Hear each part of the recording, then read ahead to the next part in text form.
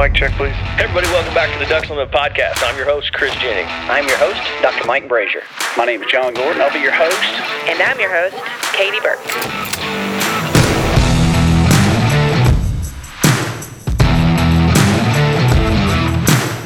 Welcome to the Ducks Unlimited podcast, the only podcast about all things waterfowl. From hunting insights to science-based discussions about ducks, geese, and issues affecting waterfowl and wetlands conservation in North America. The DU Podcast, sponsored by Purina Pro Plan, the official performance dog food of Ducks Unlimited. Purina Pro Plan, always advancing.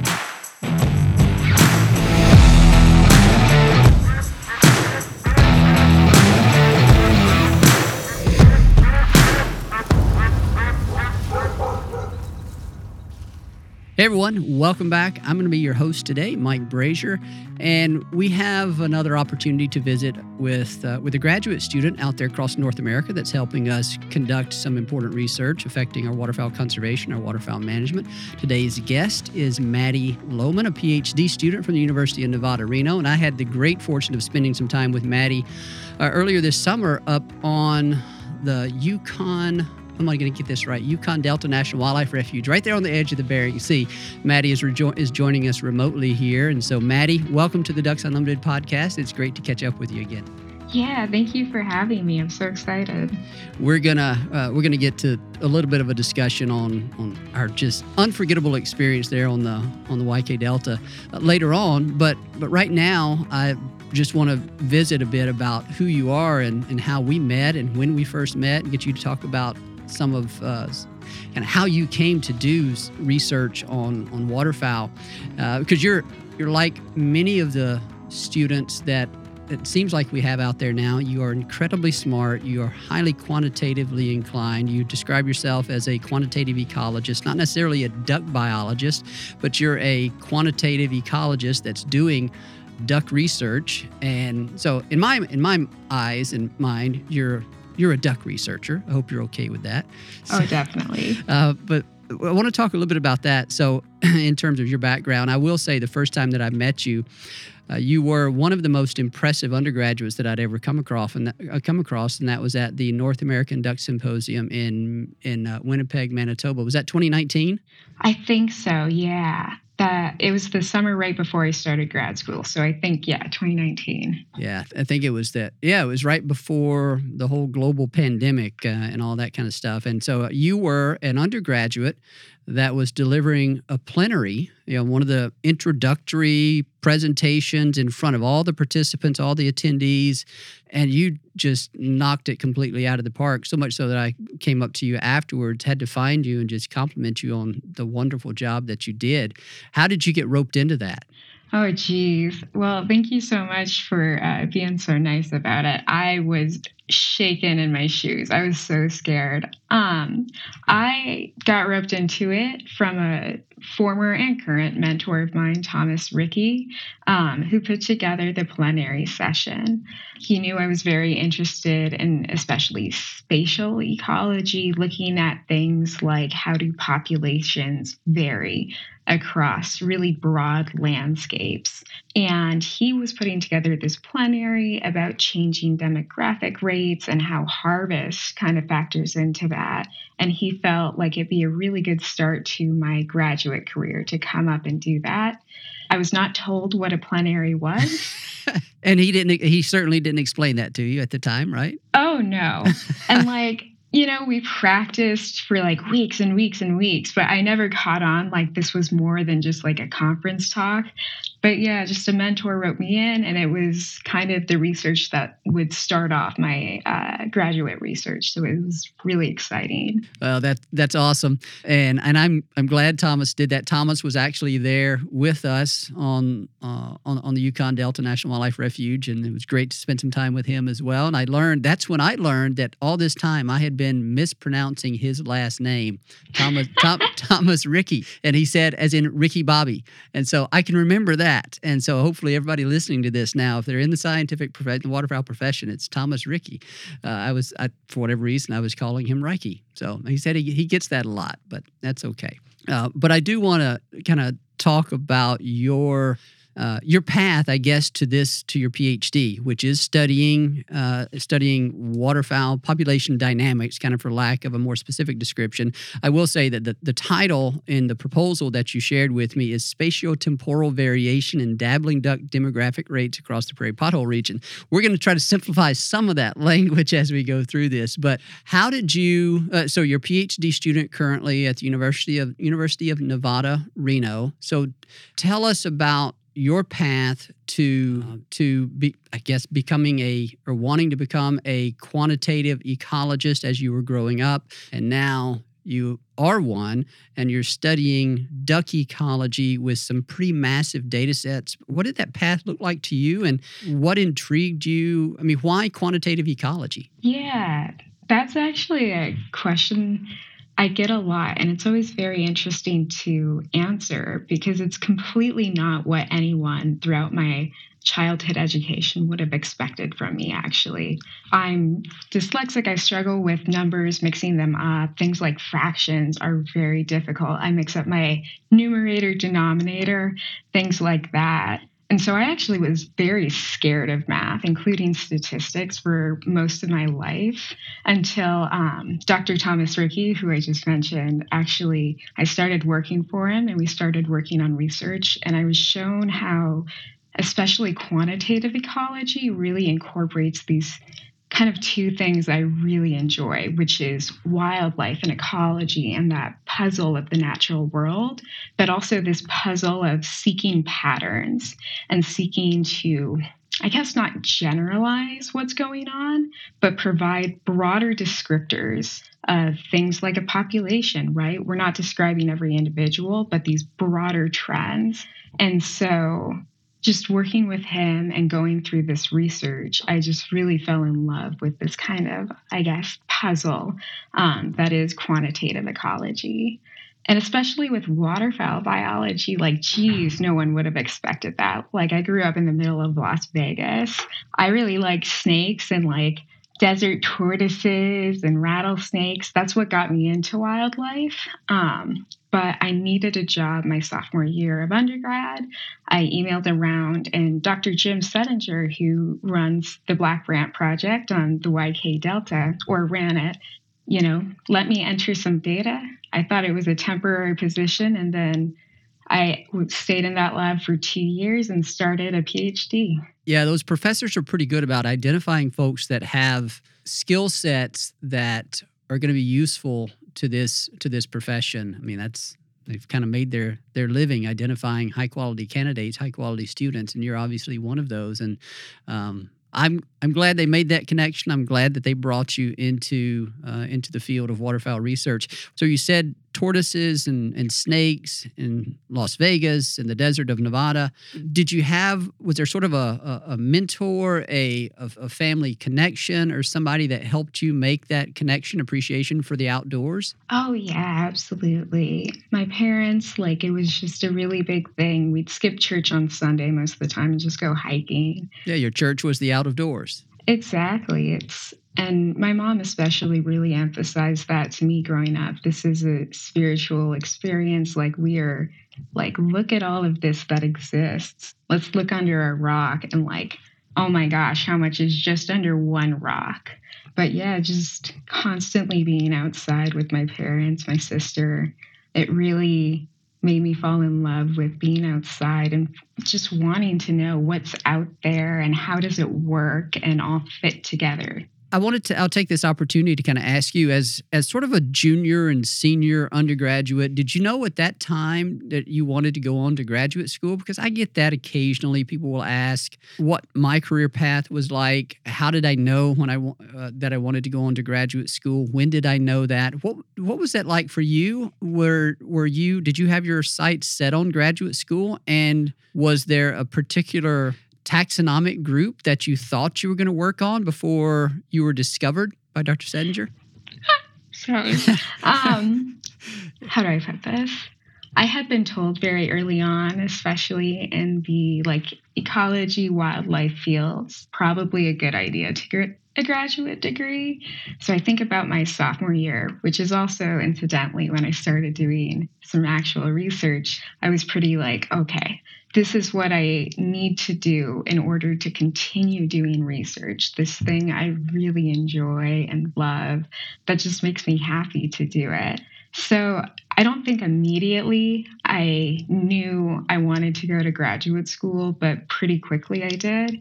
And I don't think I ever thought there's a specific taxa or system I want to work on. I'm a big believer in take the most interesting opportunity that's available to you at the time. And it turned out ducks were absolutely the most interesting opportunity available when I graduated. Yeah, well, there's a good reason for that. There is a ton of data collected for across large spatial scales, large sections of North America over very long time periods. And whenever you combine all of those different characteristics, you get a data set that is super rich for answering questions about why populations change or how they change and why they change and so forth. And that kind of is a bit of a transition, I guess, to talk about your research. One of the reasons we kind of identified you as a person we wanted to talk with, because there are lots of graduate students out there across North America, and we simply do not have enough spaces on our podcast episode schedule to accommodate all of the graduate students doing important work on waterfowl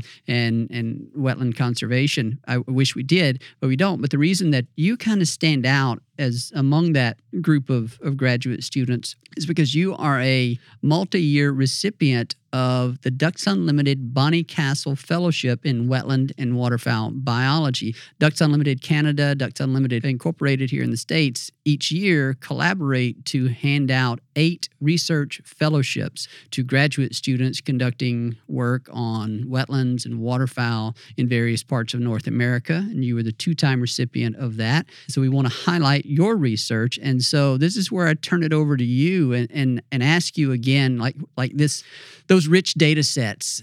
As a quantitative ecologist, how exciting was that to learn about the massive scale and space and time at which all these data were collected? Oh my gosh. When I found out about it, I nearly jumped out of my seat. It was just oh my gosh, look at all these questions we can answer, but also all these modeling techniques we could potentially apply and have the modeling techniques kind of work. Because just with a lot of statistical models not having a big enough sample size, even if all the math's correct, you might not really get an answer to your question just because small sample size, you probably have a lot of uncertainty around the estimates of whatever we call them parameters that we're trying to estimate. So for me, it's like a survival rate or harvest mortality. And so just knowing that this intensely rich, multi-species, multi-year, just landscape, continental level scale of a data set existed was just insane. And the first thing I did was think of 1,000,001 questions that I have not gotten to yet. Yeah, and I think the thing that's really cool is that some of the data that you use is provided by hunters, like in terms of band recoveries, those types of things. The other thing is that these other data sets, like the population data from the Waterfowl Breeding Population and Habitat Survey, the BPOP survey, it's in some cases known. That's a data set produced every year, and that is of great interest to waterfowl hunters. We at Ducks Unlimited make a big deal out of that, and it's going to be released in August of this year, and we're going to be publicizing it, and we're going to be covering it, and hunters look forward to that number. They look forward to an understanding or a description of habitat conditions, all of the things that excite waterfowl hunters sort of on the surface about these things, these pieces of data, are the exact same things that you go in depth with to answer some of these questions about what's happening with waterfowl populations, right? I mean, that's what connects us all. Oh, absolutely. And I do really, you said it perfectly, Mike. Hunters contribute so much to these enormously rich, important data sets. So I always try and really shout out, this is one of the largest public science data sets in the world that exists. And it's so stinking cool. Yeah. So many other avian ecologists are really jealous of the wealth of data that we have in waterfowl. And we can continue to be thankful for that we have access to it. Helps us learn a lot. The other thing that kind of stood out to me, I was recalling whenever we were in Alaska, we found, I don't remember, I guess it was a white front nest. You and Thomas and I were walking along the first day that we got there, and we encountered a white front, a nesting white front, and she got off the nest, and we went over and looked at the eggs, and two were brown or sort of brownish red, and the other was white, or maybe it was 2 in 1, one or the other kind of situation. But you started asking Thomas about why that is. And then he was providing the description. And I have a video of this, and I'll see if we're going to try to post some of this at some point. But I remember your mind almost immediately went to like trying to explain that. Like we could probably can we model the uncertainty in sort of the laying sequence of those? And so that was the moment that I realized, wow, Maddie is like, her mind is quantitatively wired. I mean, what I'd say is I am fortunate enough to have received an immense statistical education at this point. But I mean, I think those are really interesting and important questions in terms of, okay, so we can maybe figure out something like laying order by looking at how much staining is on the egg. But it's nature, it's ecology. There's a lot of messiness that goes on, and it's just fascinating to try and figure out how correct are we about something, some assumption, Yeah. And the other really neat thing about it is I guarantee you could take every waterfowl hunter in North America and plop them there on the tundra with us and show them that same thing we were observing, and they would be fascinated by it. They would say, oh my gosh, that is so cool. Now, they may not immediately go to trying to figure out how to model the uncertainty around our assignment of laying sequence, but just the ecology of these birds, what they go through, the migrations they make, and how we marvel at them. Waterfowl hunters just are just like us in being fascinated by what these birds are doing and the things that show up, and how we try to understand them. So I guess I'll move on here, Maddie, to talk a bit about your research. I described the title, I mentioned the title earlier, Spatiotemporal Variation in Dabbling Duck Demographic Rates Across the Prairie Pothole Region. So hopefully everybody in the audience will know what the prairie pothole region is, but I'm going to ask you to kind of decipher that the first part of that. When you say spatiotemporal variation in demographic rates, translate all that for us. What's the basic question or set of questions that you're answering with your research? Yeah, so demographic rates are things like, especially for dabbling ducks, things like survival or harvest mortality or reproductive rates. All I'm interested in is looking at how do those rates change across space and change across time in conjunction. So is one site in the northwest of the PPR doing a whole lot better than some site in the southeast? And do those sites change in the same way over years or differently? For instance, does that site in the northwest, maybe the survival increases over the years? It started maybe pretty high and it just kept getting higher. And then in the southeast, did that survival rate, maybe it started really high, but the trend is different. Maybe there's a slight decrease over time.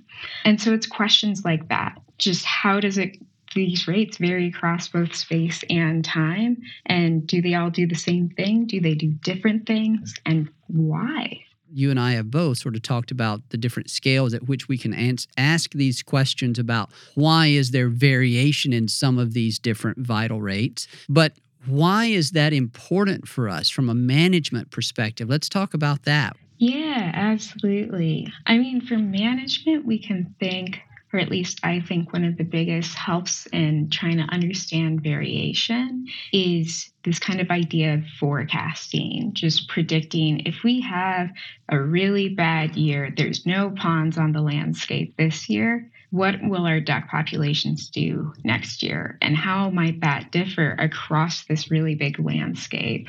So it's important in that sense. It's also really important to know maybe our kind of, quote unquote, subpopulations of ducks, again, across a really broad landscape, do they react differently to environmental conditions when they change. So say we have a uniform across the landscape, ponds decrease, all the same amount. Do ducks in, say, one area do better than others? They produce, we could say, more babies than this other population, even though ponds decrease the same amount at both sites. So knowing that is really important for management and just having this kind of, I guess, more specific understanding of how the population works in this specific area. And to get at this kind of more pure ecology question, something I'm really interested in is concepts of life history, which is a big fancy ecology term. But, just to vaguely describe it, it's things like how long will a duck live? How many babies will it have? How often does it reproduce? Does it reproduce every year or every other year? Things like that. Even migratory behavior and habitat use can factor into life histories. And I'm really interested in it because it gives us a way to generalize certain things to species we might not have as much data for and just don't know as much about. And so I guess when looking at the spatiotemporal variation, we can also look at this variation for different species and say, okay, we know these two different species have different life histories. Can we predict out to species we have less data for, less knowledge about, and then manage those species better? That's a great segue to a break because we're going to take a break here. And then when we come back, I want to ask you a little bit more about that. You're studying different species in your research. And then I think we'll close out the discussion about your research. And then we'll get to you and I reflecting on the experience we had on the YK Delta. So stay with us, everyone. We'll be right back.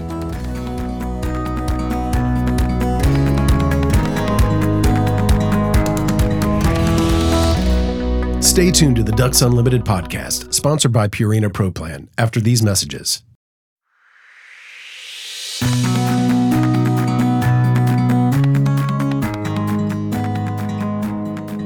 Welcome back, everyone. I am here with Maddie Lohman, a PhD student at the University of Nevada, Reno. We are discussing her research, studying duck ecology, broadly stated, specifically trying to help us figure out why duck populations, why their survival rates, their harvest rates sort of change, and whether they change at different rates across the landscape of the prairie pothole region.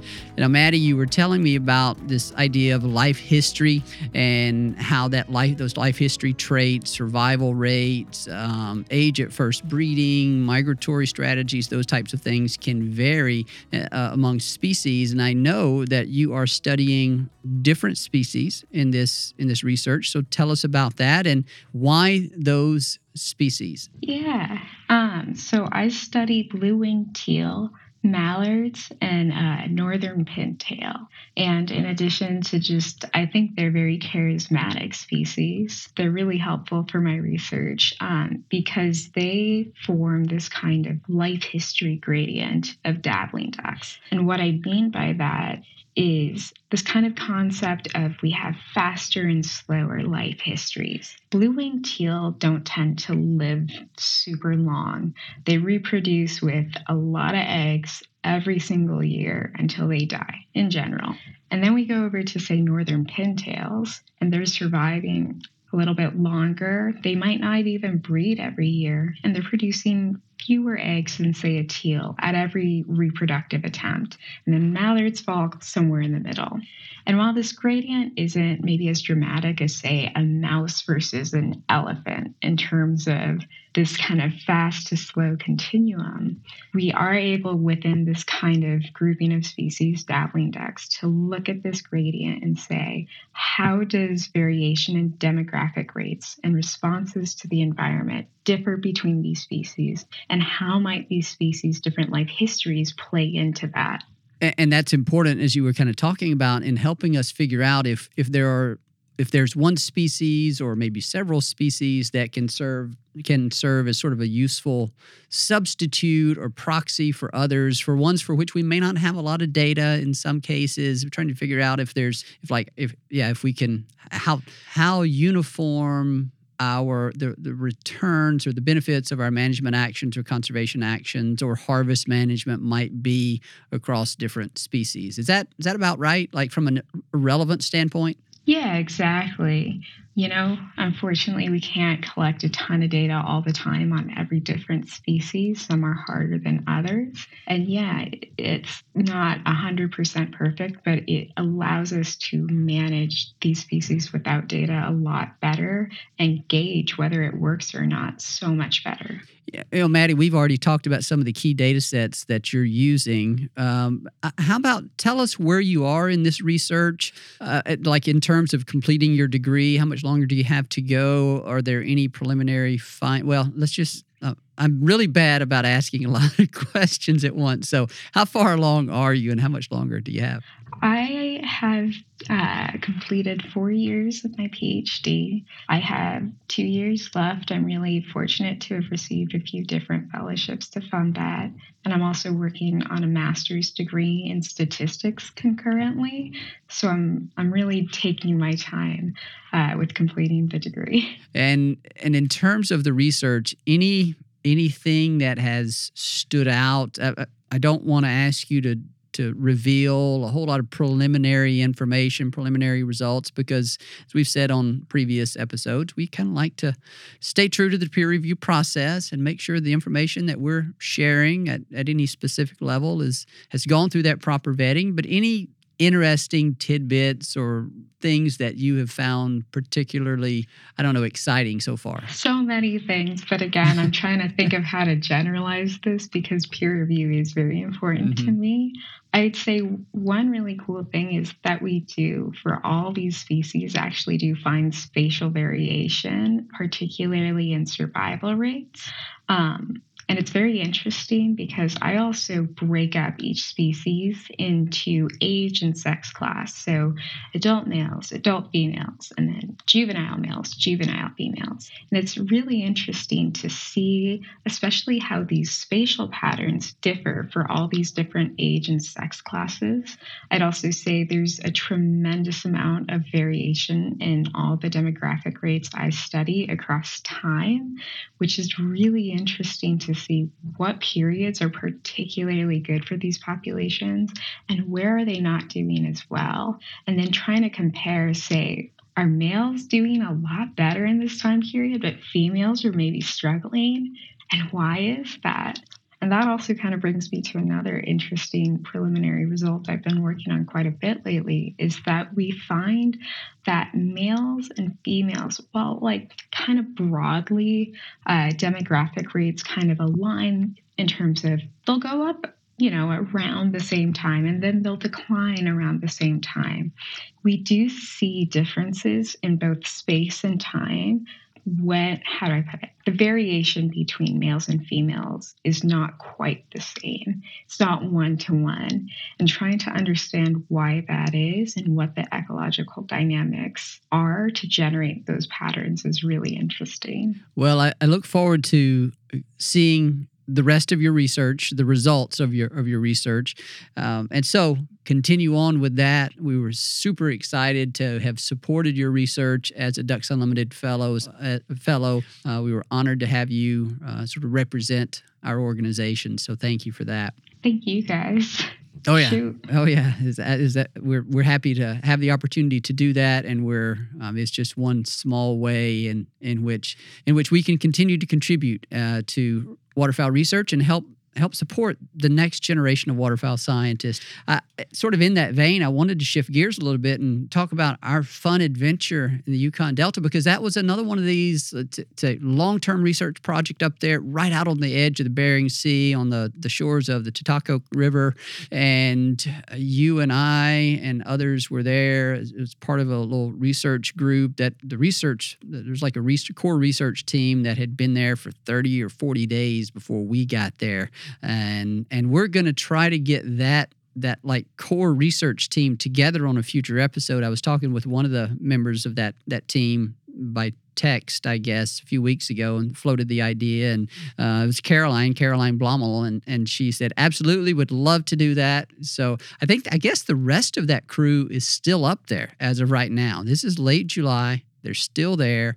It's a long-term Black Brant research site, and it was my first time to have ever been there. I think, Maddie, it was your first time to have kind of ever been out on a waterfowl research site, right? You had told me that you had done a lot of work in the desert in sort of drier environments, but in terms of sort of a wetland landscape, was that the first major experience of yours? I'd say major one, yeah. I've definitely gone, duck banding and things like that, but not for as long as a period and not.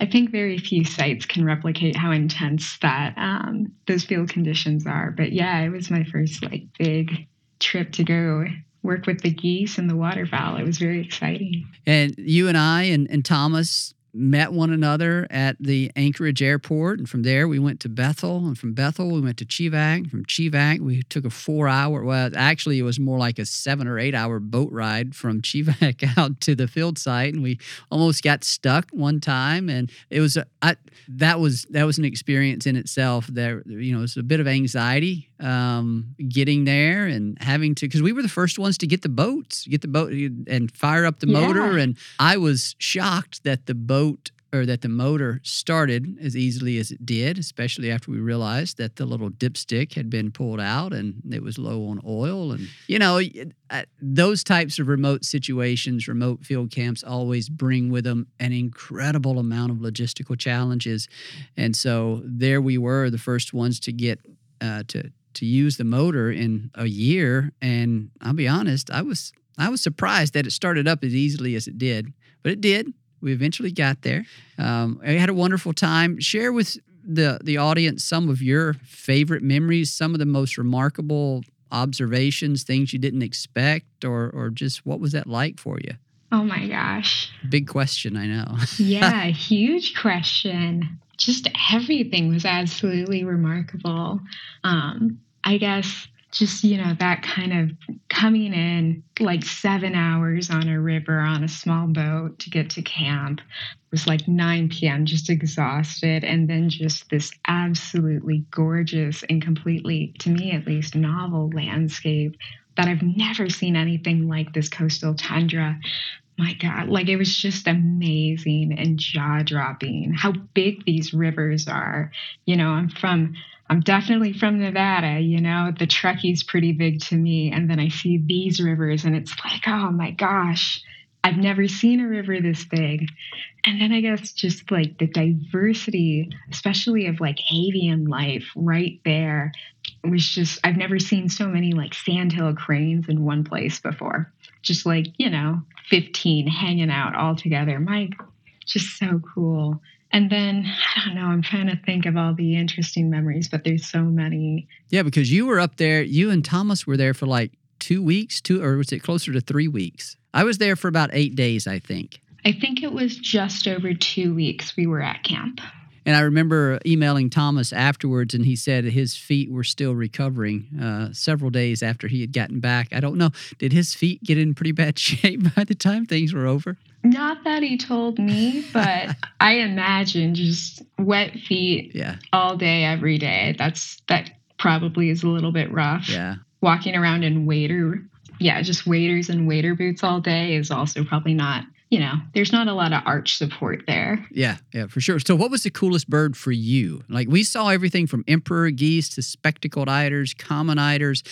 Somebody saw a king eider. I don't know if you saw that, if you were part of that group. You saw the king eider? Mm-hmm. Oh, well, okay. So I have the answer then, probably, Yeah, right? no, I was about to say the eiders were definitely yeah. Oh my gosh, I love eiders. They're just gorgeous. And then the king, oh my gosh. Yes. All right, so outside of the king eider, what was your favorite bird species, or the most surprising, or the one that you remember most outside of the king? Honestly, maybe it's a little bit of a silly answer, but the black brant, just because I had worked on the project remotely for a number of years, and then just being able to actually go there and go up and see them and work with them was just amazing. They also really are good parents and get very upset with you when you go near their nest. So the amount of just getting beat on the head and back with wings.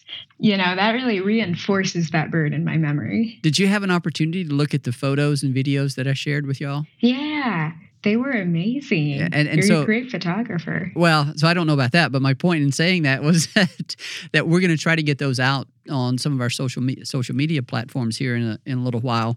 I don't know when this episode is going to air, but sometime this fall, we're going to try to get some of that footage out there and some of those photos for people. But they are just incredibly remarkable birds, and I would share that with you. That I was stunned at how approachable those birds were on the nest.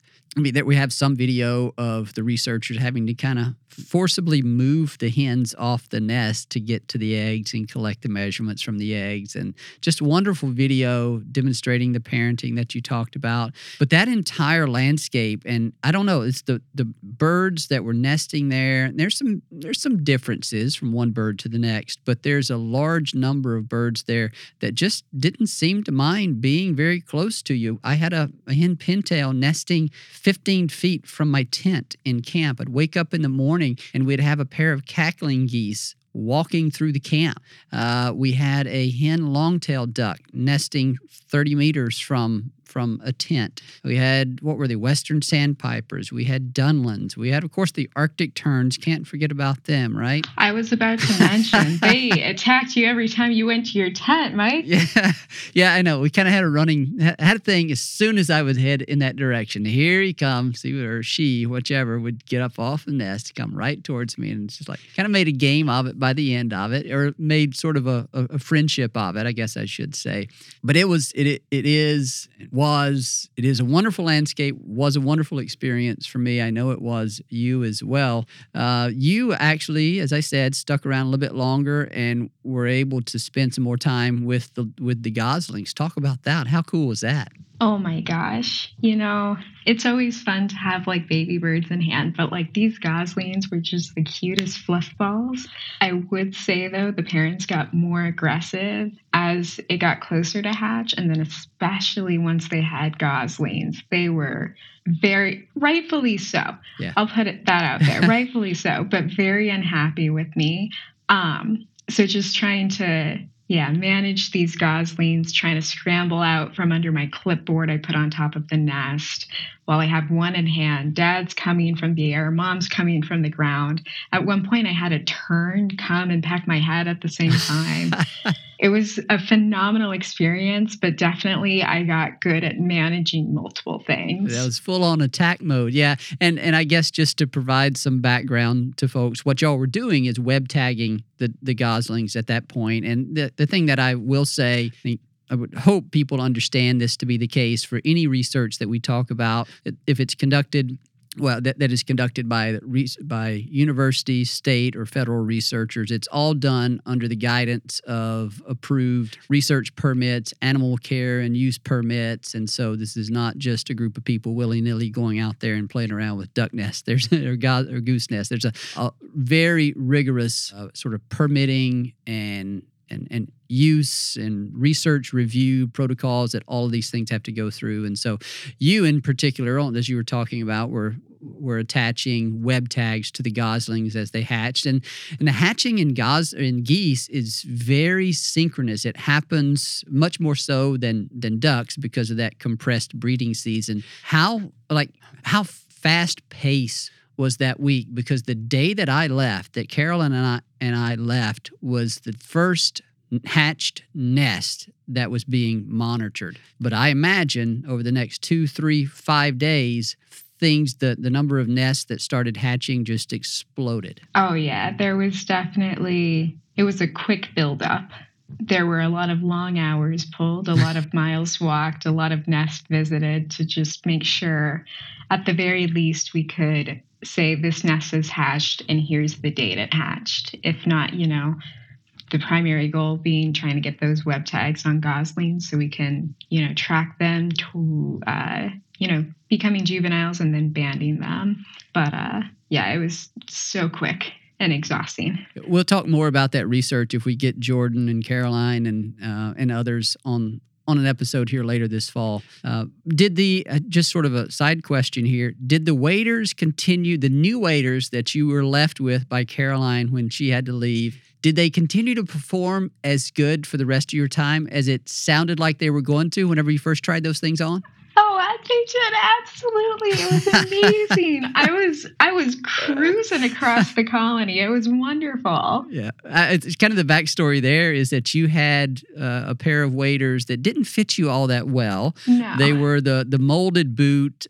Ideally, in those kind of situations, you want the stocking foot waders with a good hiking boot or fishing boot or something to go over it so that your foot is not pulling out of the boot whenever you get stuck in the mud, because it is in some places some very deep, deltaic mud. Like we're talking up to the knee in some places. And if you had a couple of instances where you got stuck in the mud. Like I was telling you, anybody that spends enough time in the marsh is going to find themselves in that situation. But with as much walking as we all had to do, that became a huge pain for you. And then when you were able to finally try on those waders of Caroline's and they fit, I have video of that also. And that's one of my favorite videos of your reaction and your excitement. And so that was awesome. I'm glad it worked out.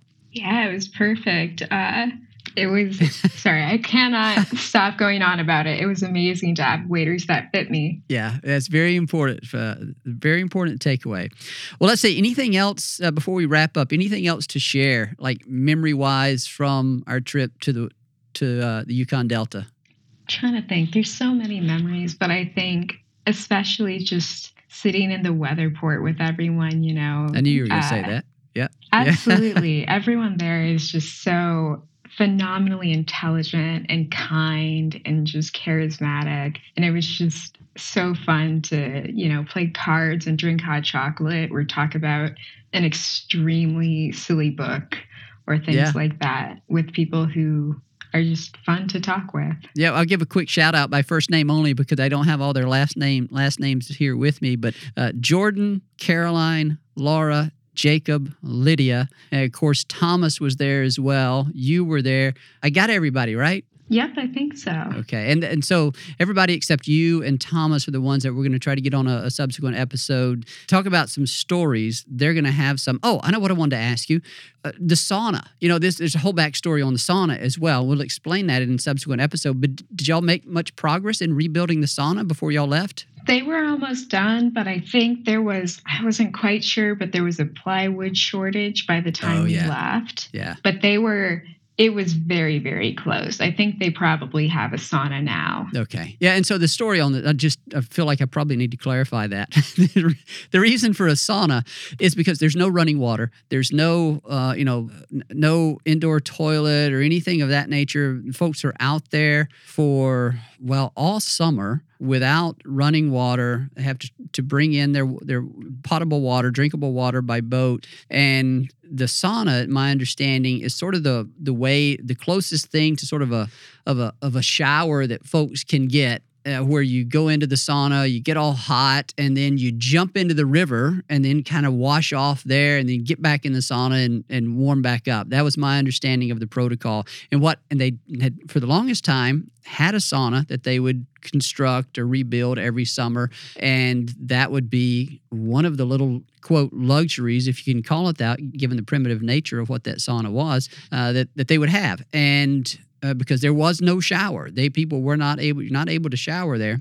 And last year, the not a tropical storm, but a typhoon that came through in September washed away all the plywood and all the stuff that they used for that sauna in past years. So they were in a rebuilding mode. Did I get all that right? I think so. That sounds correct. We'll talk about that some more with the group. But anyway, that was another one of the things that you have to deal with in those remote locations. Maddie, I think that's probably. One last thing to do is to give you an opportunity to acknowledge your research partners and the folks that kind of make all this possible for you, and then we'll wrap up. Oh, yeah. So, obviously Ducks Unlimited. And then I'm also fortunately extremely grateful to be a recipient of NSF's graduate research fellowship programs, fellowships that they give out. and those are my primary funders. But also, my advisor, Dr. Perry Williams, Dr. Paul Hurtado, Dr. Thomas Rickey, Dr. Jim Settinger. I'd be remiss to not mention them. Yeah, and then I always like to say a thanks to everybody that has collected the data that you've used. I know you also echo that. We're talking about everybody from the Fish and Wildlife Service, Canadian Wildlife Service, state agency folks, provincial agency folks that contribute to those surveys, waterfowl hunters, waterfowl banders, anybody involved in those data sets. They always get a big shout out for their participation, for making all of this possible. Yeah, it's a phenomenal effort, and the results are absolutely stunning. Yeah, thank you, Mike, for mentioning that. Yeah. Maddie, it's been great having you on here. We appreciate, as I said before, you being a wonderful ambassador of Ducks Unlimited Science and of science for North American waterfowl. I thoroughly enjoyed getting to spend a week plus with you, and it was, I'm glad I had that opportunity. And we'll look forward to catching up with you, I guess, early next year. Yeah, me as well. Yeah, so thanks for being here with us. Thank you. A very special thanks to our guest on today's episode, Maddie Lohman, a PhD student at the University of Nevada, Reno, studying duck demographics and how they vary across that very important landscape of the Prairie Pothole region. As always, we thank our producer, Chris Isaac, who does a fantastic job with these episodes. And we thank you, the listener, for your time and support of the podcast. And we thank you for your commitment to wetlands, conservation, and waterfowl science. Thank you for listening to the DU Podcast, sponsored by Purina Pro Plan, the official performance dog food of Ducks Unlimited. Purina Pro Plan, always advancing. Be sure to rate, review, and subscribe to the show, and visit ducks.org/DU Podcast. Opinions expressed by guests do not necessarily reflect those of Ducks Unlimited. Until next time, stay tuned to the Ducks.